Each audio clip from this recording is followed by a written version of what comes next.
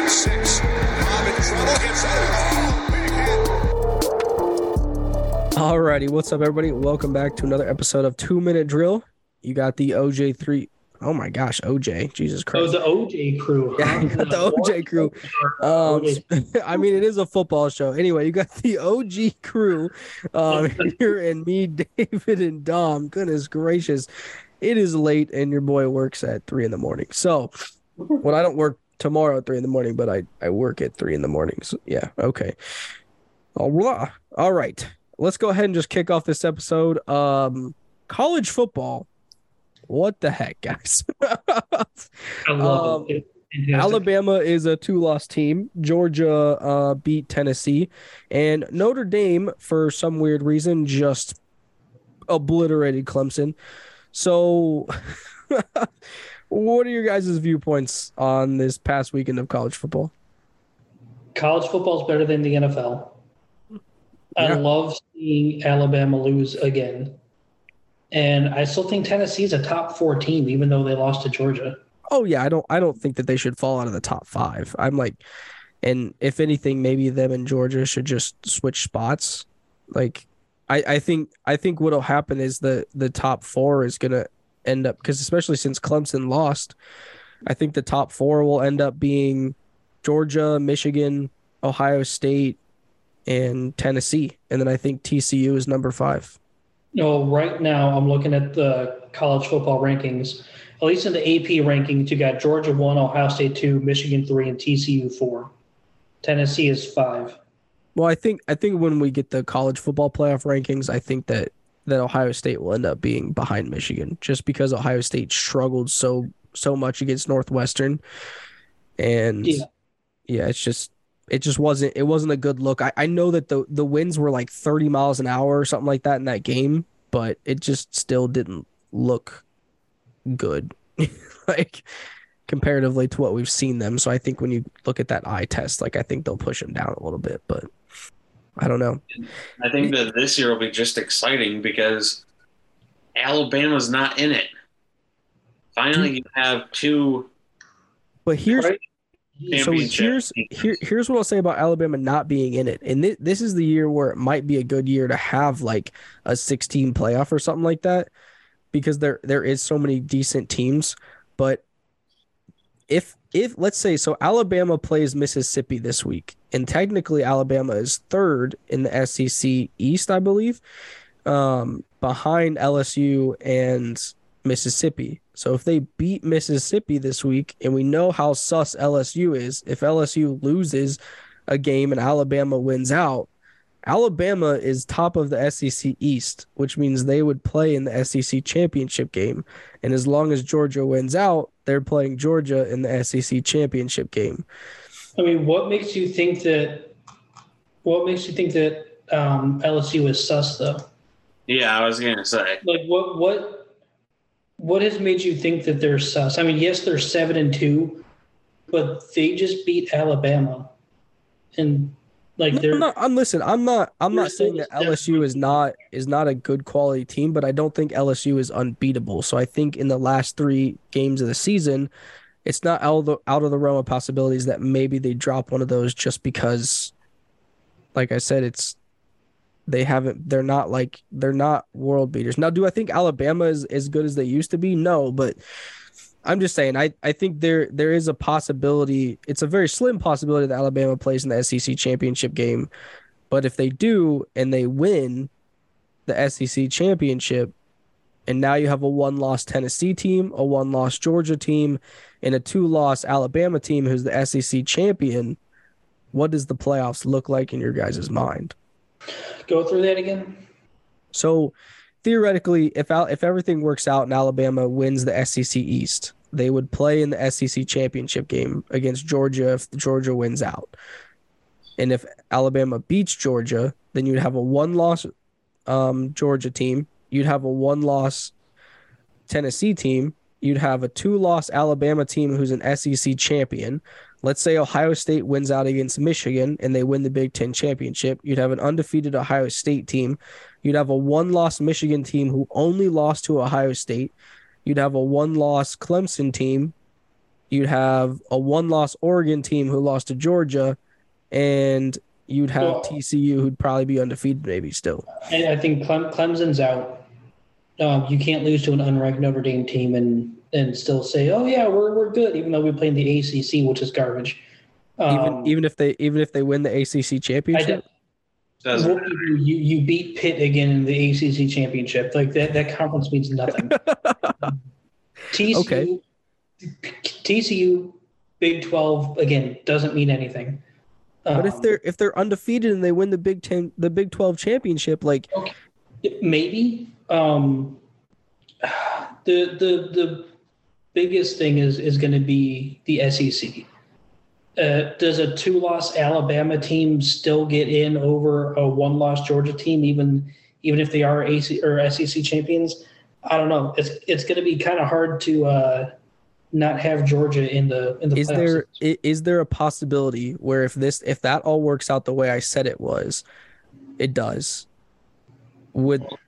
could we see an Ohio State at 1, an Alabama at 2, and then Georgia and Tennessee round out 3 and 4 with? I think Tennessee would be out because they lost to Georgia. I don't think that they would be in the top 4, unfortunately. I think in that situation you'd see. So would it be TCU or Oregon? Probably TCU. So is Oregon's in the Big 12? They're in the Pac-12. The Pac-12. So they'd have to play TCU in the championship maybe. So Yeah. So, like, you know what I mean? Like, if Oregon wins, I don't know, and their only losses to. I don't think the Pac-12 champion has ever made it to the playoffs, anyways. Well, no, wasn't Oregon? Was in it the first year, right? Oh yeah, when they played Ohio State. Yeah. I still think a Pac-12 champ, you can still leave them out. I think it would, in this case, it would be Alabama, Ohio State, Michigan, and Georgia in the playoffs. But Michigan lost to Ohio State and didn't get to play in the Big Ten championship. That's what I'm saying. Like, I think if that works out the way that I said it was going to work out, I think you have 3 SEC and you have 3 SEC teams in there, and then you have Ohio State in there. I think that would be your playoffs. And that's what I'm saying. Like, this year would be a good year for a 16 playoff because you could easily make an argument about Michigan. You could easily make an argument about TCU if they're undefeated, maybe Oregon, maybe LSU. You know what I mean? It just depending on where they're at. Like, it's going to be interesting. I mean, what happens if you have a 2-loss LSU team that plays Georgia in the SEC championship and LSU wins the SEC championship? What do you do with LSU at that point? What do you do with Georgia? Like, right. It is crazy. I think the top, like, I think that the teams that are the top, I guess they say 1 or 2, should be the undefeated teams. And then anything after that should be the 1-loss teams. And then after that should be the 2-loss teams. But simple. But there's going to be a little bit more nuance with it than just that. But it's not so easy because you got to think like the talent level in the SEC is better than any other conference in college football, especially now that you're adding Texas and Oklahoma next year. So But I think at the same time, Texas is just a big name. Until they can consistently stop being hype machines in the off season and then just complete garbage in the regular season, just adding Texas is just a money. But still, even yes, I understand that they're only really like a 9 or 10 win team every year. That is what it is. But like they still consistently have good recruiting classes. Oklahoma's the same way. Like, what do we do at this point now with this conference if you sit there and you have 3 or 4 teams at the end of each year that only have 2 losses, and it's because they beat up on each other. It's not because they lost to anybody on the outside. So how do you make a playoff that way? Like, do you just have an SEC playoff themselves and then they play everybody else? Like, I don't. It's gonna get crazy, and I think that's why they're wanting to expand it, because there's so many teams in that conference that could make the playoffs pretty much every year. Yeah. don't get me wrong. I agree with expanding the playoffs. I just think 12 teams is too much. I think 6 was kind of that sweet spot. Because, I mean, you look at the top 12 right now, a Clemson, which just lost to an unranked Notre Dame team, would be in the playoffs. But I don't think Notre Dame's as bad as they've played. I just think they're underperforming, and I don't know if that's They underperform every year. They're like Texas. They get all the hype in the offseason. They're always ranked in the top 15, the first rankings of the season, and then they just shit the bed every year. well, not necessarily. I mean, they normally finish in the top 10. Yes, do they have 1 or 2 losses by the end of the season? Sure, but I don't think that's necessarily them. A couple times they made the college football playoffs. Everyone was like, "Oh, Notre Dame's, they're back. They're Notre Dame again," and then they get embarrassed in the playoffs. Yeah, but And you could show us all why they really shouldn't have been there in the first place. But honestly, we could make the same argument for Ohio State. Like Ohio State won the first Ohio State at one, least won a championship and has been to another national championship. but they've pretty much been spanked in almost every single playoff game outside that first run that they made. You know what I mean? Like that's so it's like realistically when you look at it, like it's the SEC and then everybody else. Like that when you talk about the haves and the have-nots, I think that's pretty much where we're at this point. Like I mean, I'm a huge Ohio State fan, but even looking at the team this year, I don't think that we beat Georgia. I don't know if we beat Tennessee. Honestly, I don't even know if we beat Alabama if we played them. You know what I mean? Like that's, and not saying that we couldn't, but I think it's just a reality of where we're at right now when you could barely beat Penn State and Northwestern gives you fits. You can't even run the ball against them. So how are you supposed to beat these other teams? Yeah, I mean, I get it. Yeah. Do you think that CJ Stroud just might be slightly overrated? Yeah, I think that if CJ Stroud fell into the perfect situation in the NFL, that I think that he could be a very good, solid quarterback in the league for many years. But the problem is if he falls into a situation like Dwayne Haskins did, I think that we see a similar, hopefully, a similar career path to what Dwayne Haskins had, where he just isn't successful. You know what I mean? Hopefully he doesn't have the off the field issues, but I don't know if we really see him be successful, because especially in a league now where you need your quarterback to be a little bit more mobile. Now CJ Stroud can run the ball, but I don't think that he's Justin Fields. You know what I mean? Like Justin Fields is so successful in Chicago right now because he's able to run for his life on that crappy team. Well, a lot of that's out of necessity, but yeah, I see your point. No, yeah, I mean, because when push comes to shove, Justin Fields is able to stand back in the pocket and deliver the ball, and he had time. I think that he'd be able to do it, but that's what I'm saying. Like CJ Stroud is not the guy that's going to be able to run for 200, yards a game as a quarterback. It's just not a possible thing. He's more of a pocket passer. So when you look at the teams that are probably going to be drafting at that position, like I don't know. You know what I mean? So it's definitely an interesting look. My next topic was on Justin Fields in the Bears, but, kind of piggybacking off of that, like quarterback draft, just a real quick question for you guys. I'm a Steelers fan. We're ass this year, as predicted. Here's my question for you guys. If we continue on this path, and let's say we have a top 3 draft pick in the draft, do we pull an Arizona Cardinals and draft another quarterback in the first round? Nick, I think you read my mind, because I was going to ask you that question, because, let's get your Steelers fan opinion on this. Okay. So, Kenny Pickett went to Pitt. Steelers fans love him. Local kid. What has he shown you where you're like, wow, this dude is special? Now, I get he's young, and don't get me wrong, he can develop into a really good quarterback. But has he shown you enough where you're like, okay, let's say you have the number 2 pick. Are you going to pass up on any of the top QB prospects to keep and build around Kenny Pickett? I'm gonna answer this with 3 statements. My first statement is that I do not blame Kenny Pickett's performance 100% on Kenny Pickett. I do think there are things that he needs to improve on as a quarterback. Like you said, he's super young, but that team, that offense is dog shit. Like, I think that's probably the worst. No, because the Bears are worse, but that is one of the worst. The Bears have looked really damn good the last couple of weeks, though. That's because Justin Fields is like literally willing them to look good. If Justin Fields is not on that Bears team, I think that they would look god awful.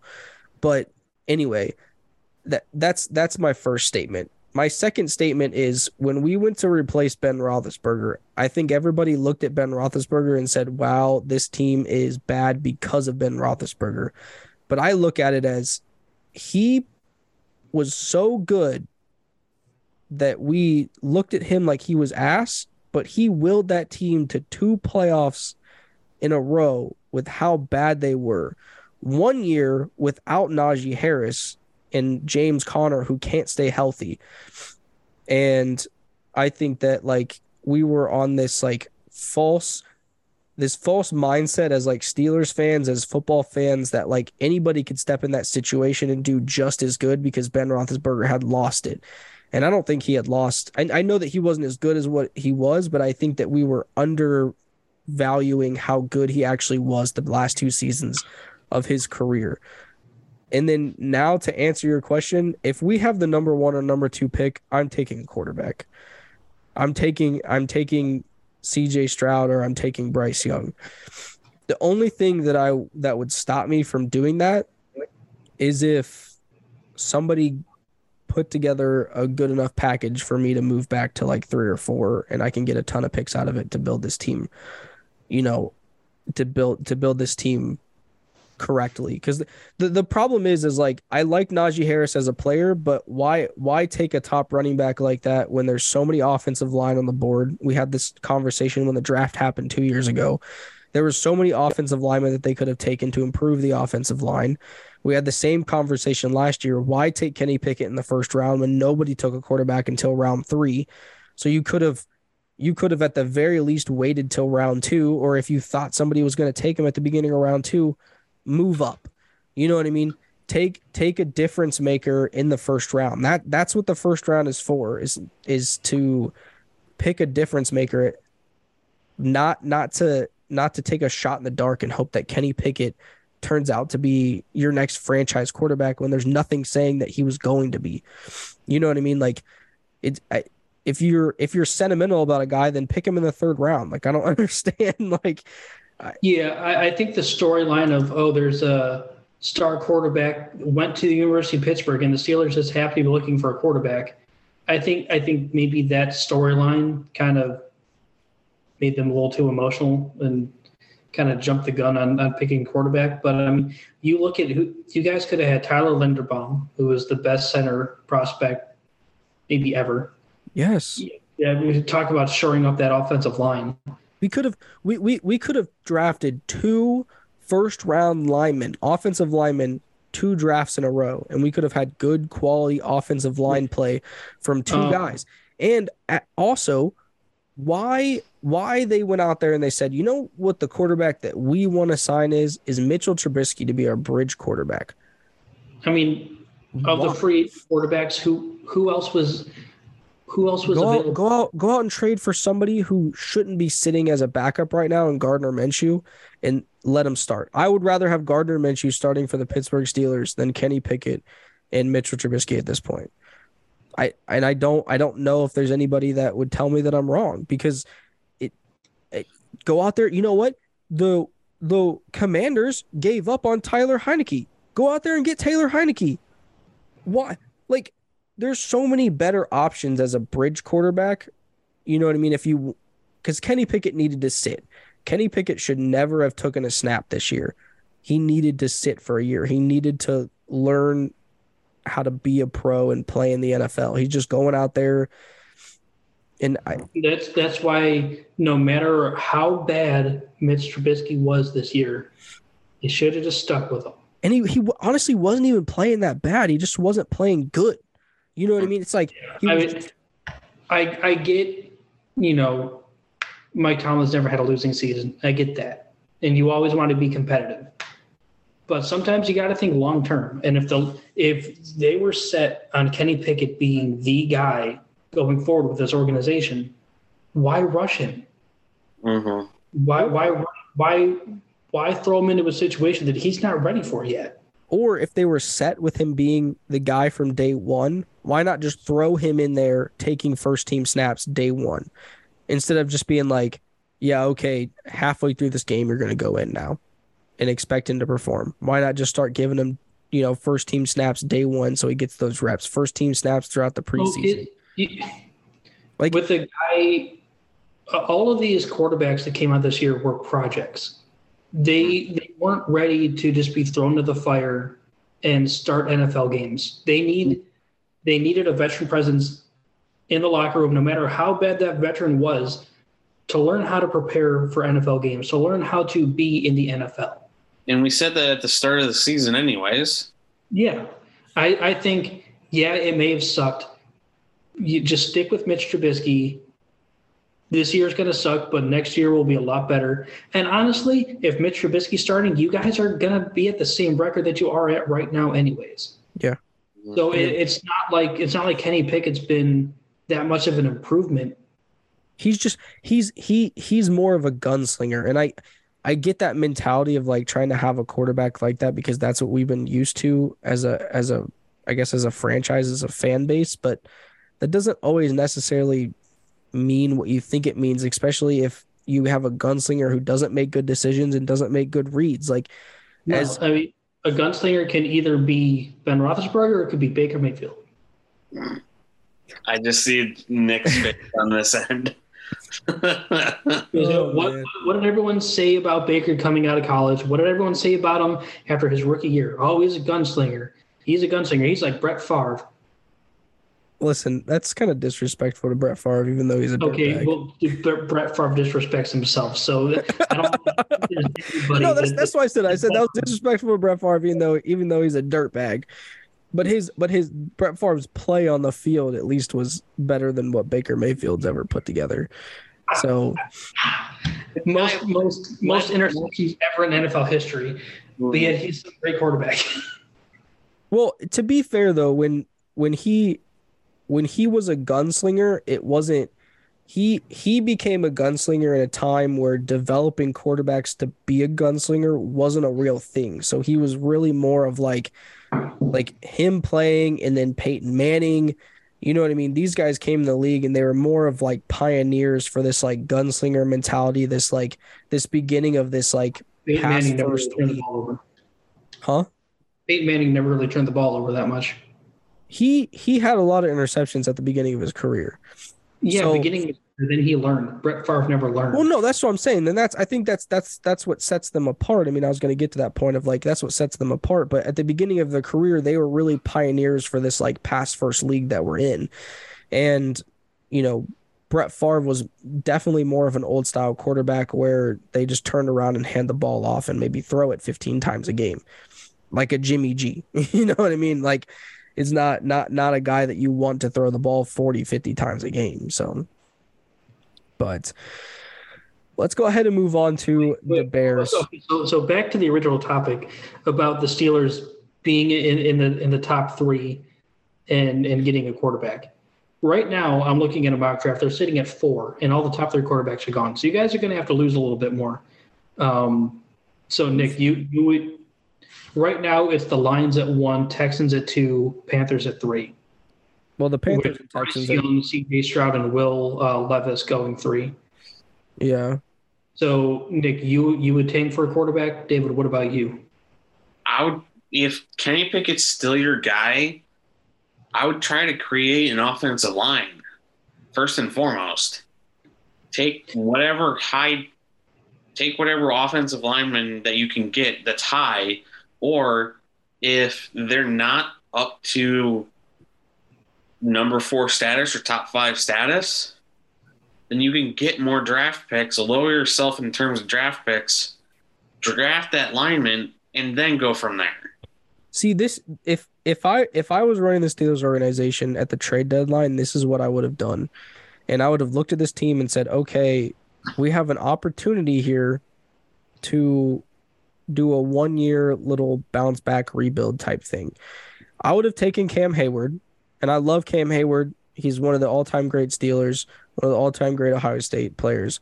But I would have taken Cam Hayward, and I would have shipped him somewhere for some picks because he still has a lot of career left in him, and he could go somewhere to a team that's competing, and they would give you a good amount of assets back in return. I would have taken Devin Bush because I'm not paying Devin Bush. I would have taken him and sent him somewhere as well too. He can go somewhere. He could get you a couple assets in return, and he'll be good for another team. That's fine. Whatever it is, what it is. And I would have just looked through that team and looked through guys who are in contract years or guys that I can get assets out of, and I would have shipped them out. And then the next 2 or 3 drafts, I would try to compile as many picks, and I would go out there and I would just start building that offensive line, like David said. I would continue to build that secondary and the defense because the front seven is pretty solid. You know what I mean? Obviously, you're going to have to replace Cam Hayward, but I don't think that – I think you would be able to replace an interior rusher. And, you know, I think that you would be able to do that over the next 2 or 3 years, and I think that you go ahead and tank. And if you are at 1 or 2, I think you take a quarterback. I think you have to. And then you sit there and you go, okay, between the 3 that we have, Mitch Trubisky, Kenny Pickett, and the guy that we drafted, battle it out. I think Pickett's going to walk. I think you signed him to, what, a 1-year deal? Pickett? Did we draft him? No, I meant Trubisky. No, I think they signed him to a 3-year deal, like a 2 or 3 year deal. Oh. But he's making backup money. That's the thing. They signed him and paid him backup money to be a starter. So it's not like they're invested in him a ton. Yeah. So right now, the mock draft that I'm looking at has the Steelers taking edge rusher Will Anderson Jr. from Alabama at number 4. And that wouldn't be bad. I mean, but it wouldn't be bad. It's not your biggest need, but it wouldn't be bad. The only thing offensive lineman off the board is going at number 6 to the Raiders. I mean, you have an Ohio State offensive line that I think all those guys are pretty much going to get drafted in the draft this year. So, I mean, have your pick, like Paris Johnson.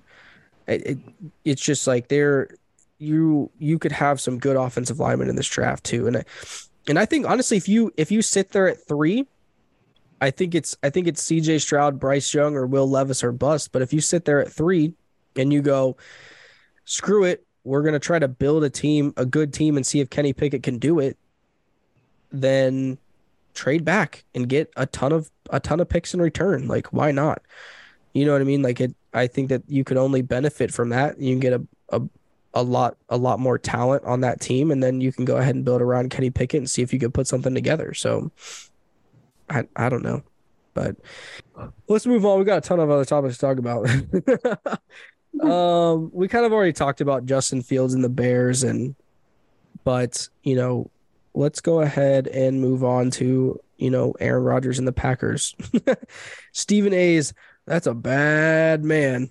I think he's bad now at football, or is it just the team that he's on?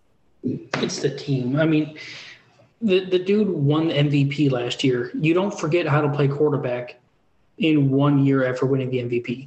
I don't know, man. He might have done too much ayahuasca, and maybe he just forgot. No, he's really missing Devontae Adams. He's throwing to a washed up. I can't even think of the wide receiver's name. Randall Cobb.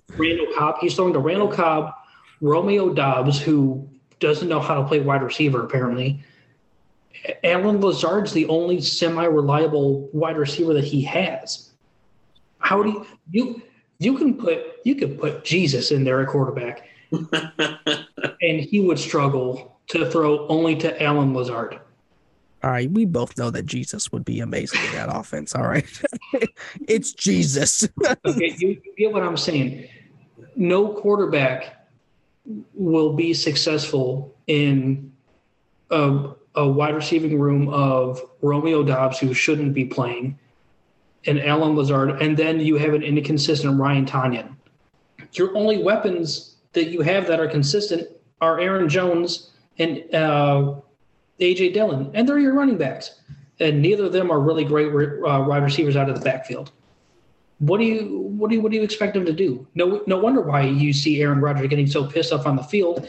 It's because they traded away the best wide receiver in football, or one of the. At the same time, he did that to himself. He had such a major contract.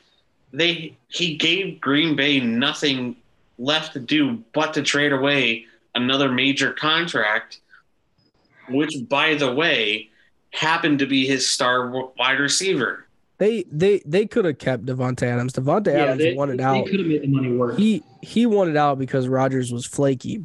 But let me ask you this, though. As much as Rodgers should regret his actions that caused Davante Adams to leave, do you think that Davante Adams regrets just as much requesting to leave? Because the Raiders don't look good, and we thought they might be a lot better than what they are. And Davante Adams and Derek Carr are not really connecting. I know this past week he had a good week, but they're not really connecting the same way that him and Aaron Rodgers used to connect. I don't think it's as much as him regretting to leave as much as he regrets joining the Raiders. I still think they'll figure out. They have a new head coach. They have a completely new front office. We got to give this front office time to really put things together, because this last offseason was their first offseason together as a front office. So I think they're incomplete right now. Like, it's hard to put together a championship caliber team on the fly. Like, in just one offseason, you go from a team that barely made the playoffs to getting a new coach, new front office, and then all of a sudden you get Davante Adams and you're a Super Bowl contender.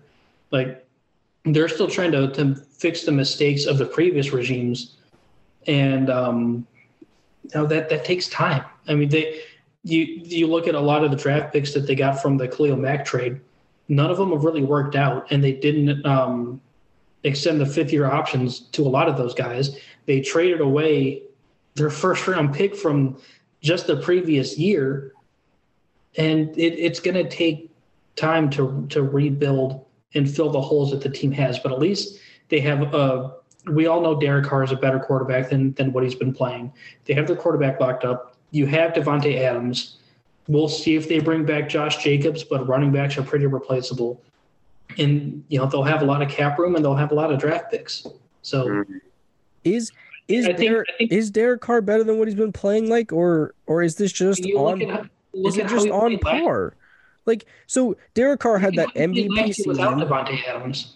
I know, but hold on. So he had that MVP season, right? And then I know he got hurt, but then he came back and he was pretty mid for a good amount of time. And then last year he came on the scene and they were like, okay, you're good again. They gave him that contract extension and now he's just out here mid again.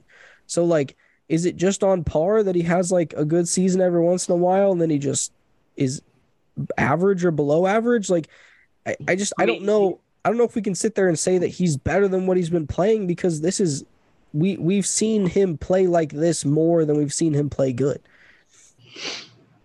Like, I mean, I think even his previous bad years have been better than this year. So, but even so, that, like, I feel like my point still stands. Like, we've seen him play average or worse more than we've seen him play good. Like, I don't think he's a bad quarterback, but I just don't think that, like, I'm not that surprised. Like, I was hoping that they would be better. I was hoping that this division would be better than what it is. But I mean, the Broncos have shit the bed. Russell Wilson looks god awful, but like, I don't know. Speaking of which, what are your guys' thoughts on the Seahawks? I think Pete Carroll was covering up for a lot of the shit that Russell Wilson is. If he's able to make Geno Smith look like an all-pro quarterback, yeah, I think we all thought that Russell Wilson was covering up for a lot of the shortcomings of Pete Carroll. And now we're seeing that maybe it was Pete Carroll covering up for a lot of the shortcomings of Russell Wilson. Yeah. This is what I'll say, though. I think it's a lot to do with scheme. I think Geno Smith and Russell Wilson are very similar quarterbacks.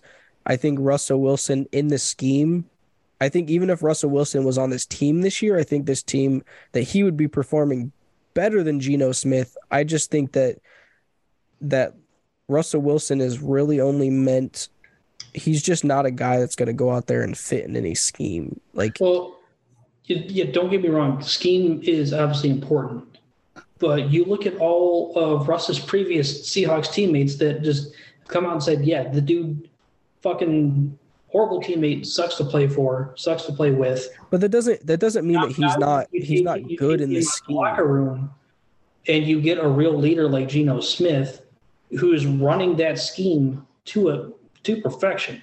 Like, he looks phenomenal, and I don't know. He's just, I think, a better fit for that organization. Yeah, I don't know. I mean, nothing taken away from Geno Smith, but I don't know. I think Russell Wilson has to take a good hard look in the mirror and figure it out, because the Denver Broncos should be competing for a playoff spot this year, not looking at a top 10 pick in the draft. Like, that's just, Well, Broncos country riding nowhere. Russell Wilson, he's always, to me, appeared to be the kind of guy that cares more about his personal accolades and being considered the hero than, putting the team on his back and being, really part of a team. And I don't know. I think that's really coming to a head now. And he doesn't have, a veteran coach and, a really good team around him to kind of cover some of that up. yeah. I don't know. Let's play a quick game of Big Deal or Not. Okay. Probably not. Brady throwing for over 100,000 yards in the regular season and playoffs combined. Big deal or not? Dude's been playing for 40 years. I'm more surprised that he hasn't reached it already. Mm-hmm. It's not been 40 years, but okay, I see what you're saying. Still impressive, don't get me wrong, but not surprising. Yeah, I mean, don't get me wrong. He's the best quarterback of all time. But it's a lot easier to reach 100,000 yards for a career when you've had a career that, if he has his way, will span 30 years. The longer you play, obviously, the more these accolades become achievable. It's not like he retired 5 years ago and still hit, 100,000 yards. The dude's 45. His rookie year was 1999. Mm. Do you really think we see him play next year? He doesn't have Giselle telling him to retire. And he has an ego going straight to his head. Oh, yeah. If anything, his ego's even bigger, because before he's like, oh, they think I'm washed up. Now they really think I'm washed up. I'm going to show them. I don't care if I'm out there in a wheelchair and I'm 65. Where do we see him play next year? Is he still in Tampa Bay, or does he go somewhere else? That's the thing. It's whether or not the teams actually want to sign him. I mean, any team would sign him. I mean, almost any team would sign him. Honestly, though, the Colts seem like the highest probability, because they love to sign their old ass quarterbacks and then kill them. So, like, I mean, Carson Wentz isn't an old ass quarterback, but I get what you're saying with that, Ron. His body might as well be an old ass quarterback. So when you can sprain both your ankles on one play, you're an old ass quarterback. Yeah. That's worse injury luck than me. So I don't know. Speaking of the Colts, though, they fired their head coach, and their interim head coach is Jeff Saturday, who I thought was a sports analyst for ESPN. He was. I didn't even know that he was he even coaching, or did they were just like, hey, do you just want to dick around for the rest of the season? Like, I feel like they called him, or like, hey, you want to coach? He's like, yeah, I'll coach. Yeah, sure. I've never coached before. I just sit here and argue with Stephen A. Smith about his lists all day. I mean, don't get me wrong. I think he'll have the respect of everyone in that locker room, just because it's Jeff Saturday, and not only is he a Hall of Fame player, he's probably one of the greatest Colts of all time besides Peyton Manning. So, like, he'll have the respect and attention of everyone in that locker room, which will make his job a lot easier. And obviously, being a player like he was, he knows how locker rooms should and shouldn't operate, and he knows what the chain of command should be. So, I mean, I'm sure he'll defer a lot to his offensive, defensive coordinators for more of the game plan kind of stuff. But in terms of, running practices, running the locker room, and making, clock management decisions, I think he might do really well if he can defer a lot to his coordinators. But that's only going to last so long if they keep losing. He's their interim coach for a reason.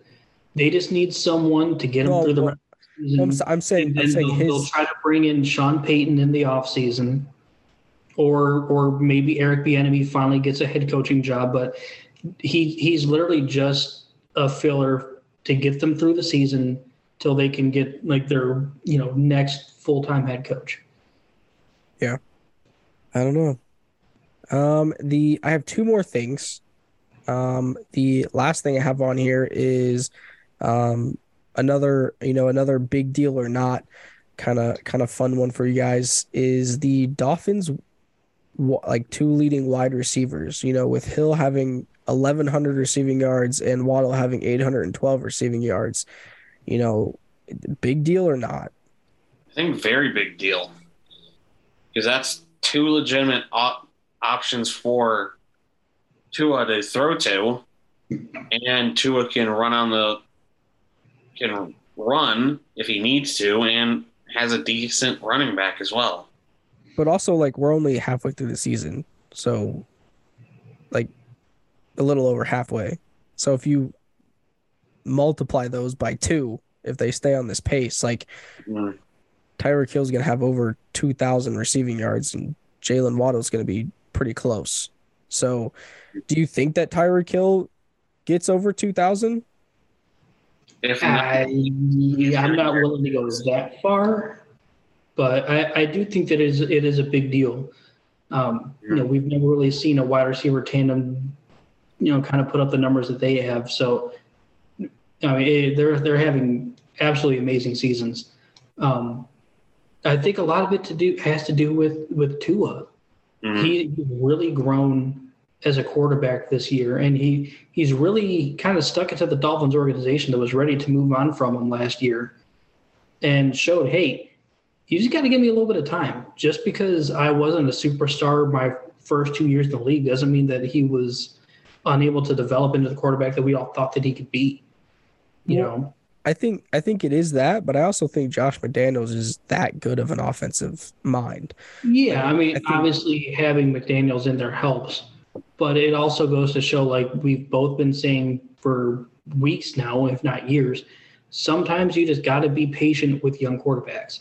Not every player, even Patrick Mahomes sat for a year. Not every player is going to be able to come in right out of the gate of their rookie year and be a superstar.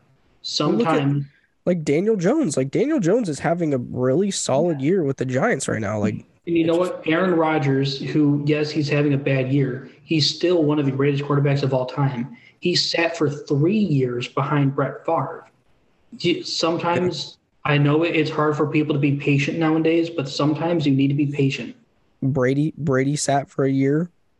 Roethlisberger sat for a year. I mean, you have it's a precedent that we've gotten away from. These teams draft these quarterbacks in the first round, and they're like, yeah, you're going to start right away, and maybe that's not the best case scenario. Because everybody wants instant results. No one's willing to wait and develop some of these guys. I can't imagine how much wasted potential we have now in the league because everyone just wrote them off because, they didn't perform immediately out of college. Yeah. Yeah, I mean, that's kind of where Justin Fields was. If Justin Fields doesn't start just running the ball and carrying this team that way, I think that the Bears write him off and maybe they trade him or just cut him altogether. So I don't know. And that's a sad thing because you look at Justin Fields and I don't think he's a bad talent, but he's just got a shit team around him. They've been really, really impressive the last couple of weeks, so we'll give them that. Yeah. But the last thing I had was I was just going to – so I know it's like the mid-season, so I kind of want to get your guys' opinion on MVP. But before I did that, I have what, 1, 2, 3, 4, 5. I have six quarterbacks here who I think are in the hunt for MVP this year. I was going to give you their stats like blindly, and then I wanted to see if you guys, who you guys thought was the best out of all of them without giving a name. Just because I think that this year we have like a lot more transparency when it comes to quarterback play, and it's not like I don't think there's any clear-cut top favorites. So quarterback number 1 has 2,400 yards passing. They have 19 touchdowns, 8 interceptions. They have 392 rushing yards, 4 rushing touchdowns, and 4 fumbles. Don't be looking it up on your phone. No, I'm not looking at it. Don't worry. Mr. But to me, that sounds like Daniel Jones. Quarterback number 2 has 2,000 passing yards, 12 touchdowns, 2 interceptions, 326 rushing yards, 6 rushing touchdowns, and 4 fumbles. Quarterback number 3, 2,600 passing yards, 21 touchdowns, 6 interceptions, 176 rushing yards, 1 rushing touchdown, and 2 fumbles. Quarterback number 4, about 2,200 passing yards, 15 touchdowns, 4 interceptions, 196 rushing yards, and 1 rushing touchdown and 2 fumbles. Quarterback number 5, 2,500 passing yards, 10 touchdowns, 1 interception, 0 rushing yards, 1 fumble. And the last quarterback, 2,500 passing yards, 18 touchdowns, 6 interceptions, 141 rushing yards, and 4 rushing touchdowns. No fumbles. I think it's that last one. I was going to go number 2 and guess. Can I guess the player that I think number 2 was? Yeah, sure. Was it Jalen Hurts? Yeah. Number 2. So number 1 was Josh Allen. He had the 2,400 passing yards, 392 rushing yards. Josh Allen has 23 combined touchdowns and 12 combined turnovers. Jalen Hurts had 18 combined touchdowns and 6 combined turnovers. Mahomes was quarterback number 3 with 2,600 passing yards, 176 rushing yards, 22 combined touchdowns. Oh, man. 8 combined turnovers. And then Geno Smith was quarterback number 4. He had 2,200 passing yards, 196 rushing yards. He only has 16 combined touchdowns and 6 turnovers. So not as good as the other guys, but I do think with what he's put together with Seattle, I think he should be in the conversation a little bit longer just to kind of see what he does over the next 4 weeks compared to everybody else. And then Brady, I had at the 5th quarterback position. He only has the 10 touchdowns, but only 1 interception, and he has 2,500 passing yards. So I think he's second in passing yards right now. So even with how bad the Buccaneers have been and how we've kind of talked about him struggling, he's still having a decent season. You know what I mean? I think if he had a little bit more touchdowns, I think that we could definitely say that he'd be in the front running for MVP, but I think he's one worth watching for the rest of the season if the Buccaneers can get hot and start winning some games. And then David picked the last guy, and I had that's Joe Burrow was the last guy on that one. So yeah, He's definitely beat himself the last couple of weeks. Yeah. So all these guys have like something in common. They have a lot of turnovers. I think that's something that we haven't seen in a while, where you have the top quarterbacks in the league have so many turnovers. But, other than Brady, who only has 2, but he only has 10 total touchdowns. So, but do you think this is a year that maybe a position player could win the MVP outside of quarterback? I mean, I think position players should always be accounted for and or at least considered for MVP. Who do you guys think non-QB wise could be in that consideration, though? Tyreek Hill, Jalen Waddle right off the bat. Yeah. I would say Nick Chubb as well. Yeah, Nick Chubb, Derrick Henry. Yeah, I mean, now that I think about it more, if it were up to me, regardless of position, the MVP right now would be between Tyreek Hill and Nick Chubb. We can't, but Derrick Henry has been, I think Derrick Henry has more rushing yards than Nick Chubb has, though, doesn't he? Hold on. NFL rushing leaders. Okay, so yeah, he has 29 more rushing yards, but he also has. So Derrick Henry has 183 attempts, 870 yards, 9 touchdowns. Nick Chubb has 841 rushing yards on 149 attempts, but 10 touchdowns. Nick Chubb also has more yards of 20 plus yards. But they're pretty much on pace with each other. So it's not like, I don't think it's egregious to say either one of them, but I do think when you talk about like the pace that they're on, if you were to double, their numbers, they're right around, 1,700 yards. Yeah, but Derrick Henry has to have more attempts to get those yards than Nick Chubb does. Yeah, but Derrick Henry without Nick Chubb, the Browns have already had a disappointing season. You take Nick Chubb out of that, you're looking at a one-win team. If that you don't think if you take Derrick Henry off the Titans that they're not significantly worse than what they are? You know what I mean? Like that's what I'm saying. I think like having the debate who's better, it's like if you look at it objectively, like I understand that you're a Browns fan, so you're probably like a little bit of a homer on this one, but if you look at it objectively, they're pretty much the same player stats wise at this point. Like I know Nick Chubb has a like 0.2 more yards per carry than Derrick Henry, but like I don't think that they're that different. I think somebody that's more impressive is like Tyreek Hill, who already has over 1,000 yards receiving, and we're only halfway through the season. And then what is it, Jaylen Brown with the Eagles? Waddle? Huh? I thought you were talking about Jaylen. Who's the Eagles wide receiver? Marquise Brown. AJ Brown. There you go. Sorry. AJ Brown is having a phenomenal season with the Eagles as well, too. Like, if you want to put him in that wide receiver category. Yeah, he finally has a good quarterback to throw the ball to him. Yeah. So, I don't know. I mean, it's definitely it'll probably always be a quarterback for the most part that wins the MVP, but it is nice to sometimes – it would be nice to see some guys,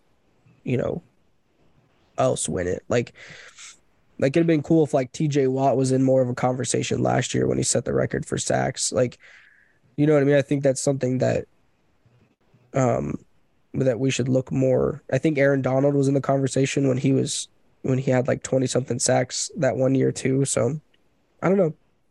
But what do we know? We're just a couple of guys doing a talk show. Just for this fun. Is a talk show? What the heck? What are you talking about? What the fuck? Podcast. David, this is a talk show? Where's our guests? Oh my gosh. Where's our big studio? Oh man. We don't get the budget for a big studio, I'll tell you that. I'm in my basement. Hold on. Before we wrap this up, can we talk about how the Ravens are beating the Saints 27-6 right now? I'm not really surprised, but I'm not. I think this team was overlooked again. The Ravens team? Huh? Ravens? I think so. I mean, everyone went in here thinking who overlooked them. I didn't overlook them. We all talked about how they were going to be better than what they were last year. Last year was a fluke because they were I still injured. think that everyone still thought that the Bengals were going to run away with the division. The Ravens, yes, they would have been better. I still don't think anyone really picked the Ravens to win the division.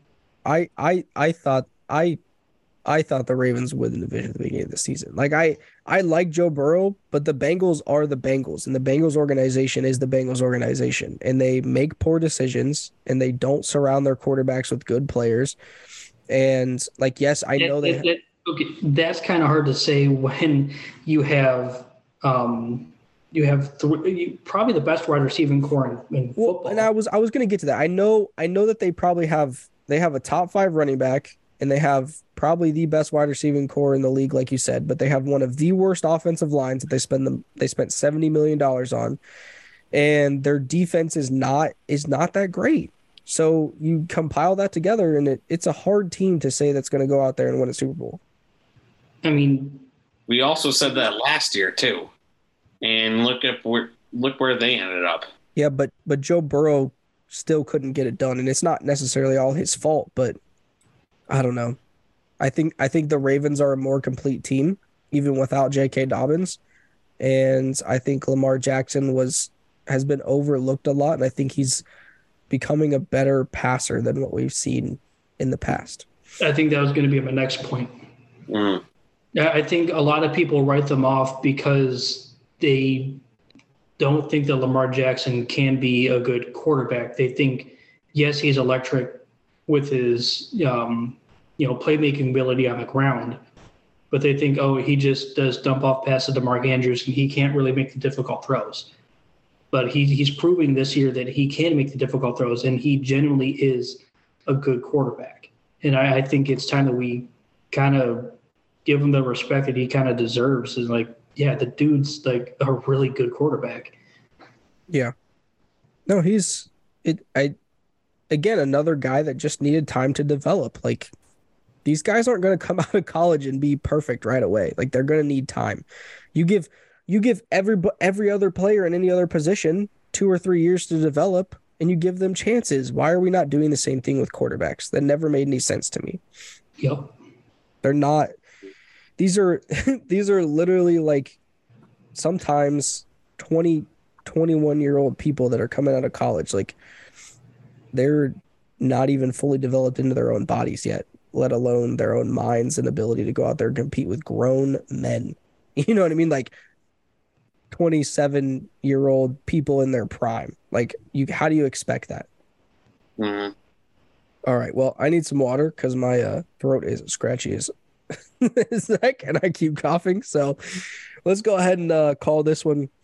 Again, as always, guys, check us out anywhere you get your podcasts. Anytime we make a post, we put our Linktree link up there. Go ahead and click on that. You can find all our social media. You can find where you can listen to all of our episodes. And as always, rate us on Facebook. You can rate us on Facebook now. So give us 1 star if you think we suck and let us know why, and give us 5 stars if you love us. So, but other than that, again, this was not the OJ3. This was the OG3 of the podcast, and me, Dom, and David. And this is another episode of 2 Minute Drill presented by Deep Dive Sports. Until next time, guys. Thank you, everyone, for listening to another episode of 2 Minute Drill. And make sure to follow the show on Instagram at 2 Minute Drill Podcast, DDS. Don't forget to follow deep.dive.sports on Facebook, Instagram, and Twitter. And you can listen to all of our shows wherever you get your podcasts. Also, comment on all our posts and episodes. We would love to hear what you think about the show and what we talk about each week. And as always, 2 Minute Drill listeners, until next time.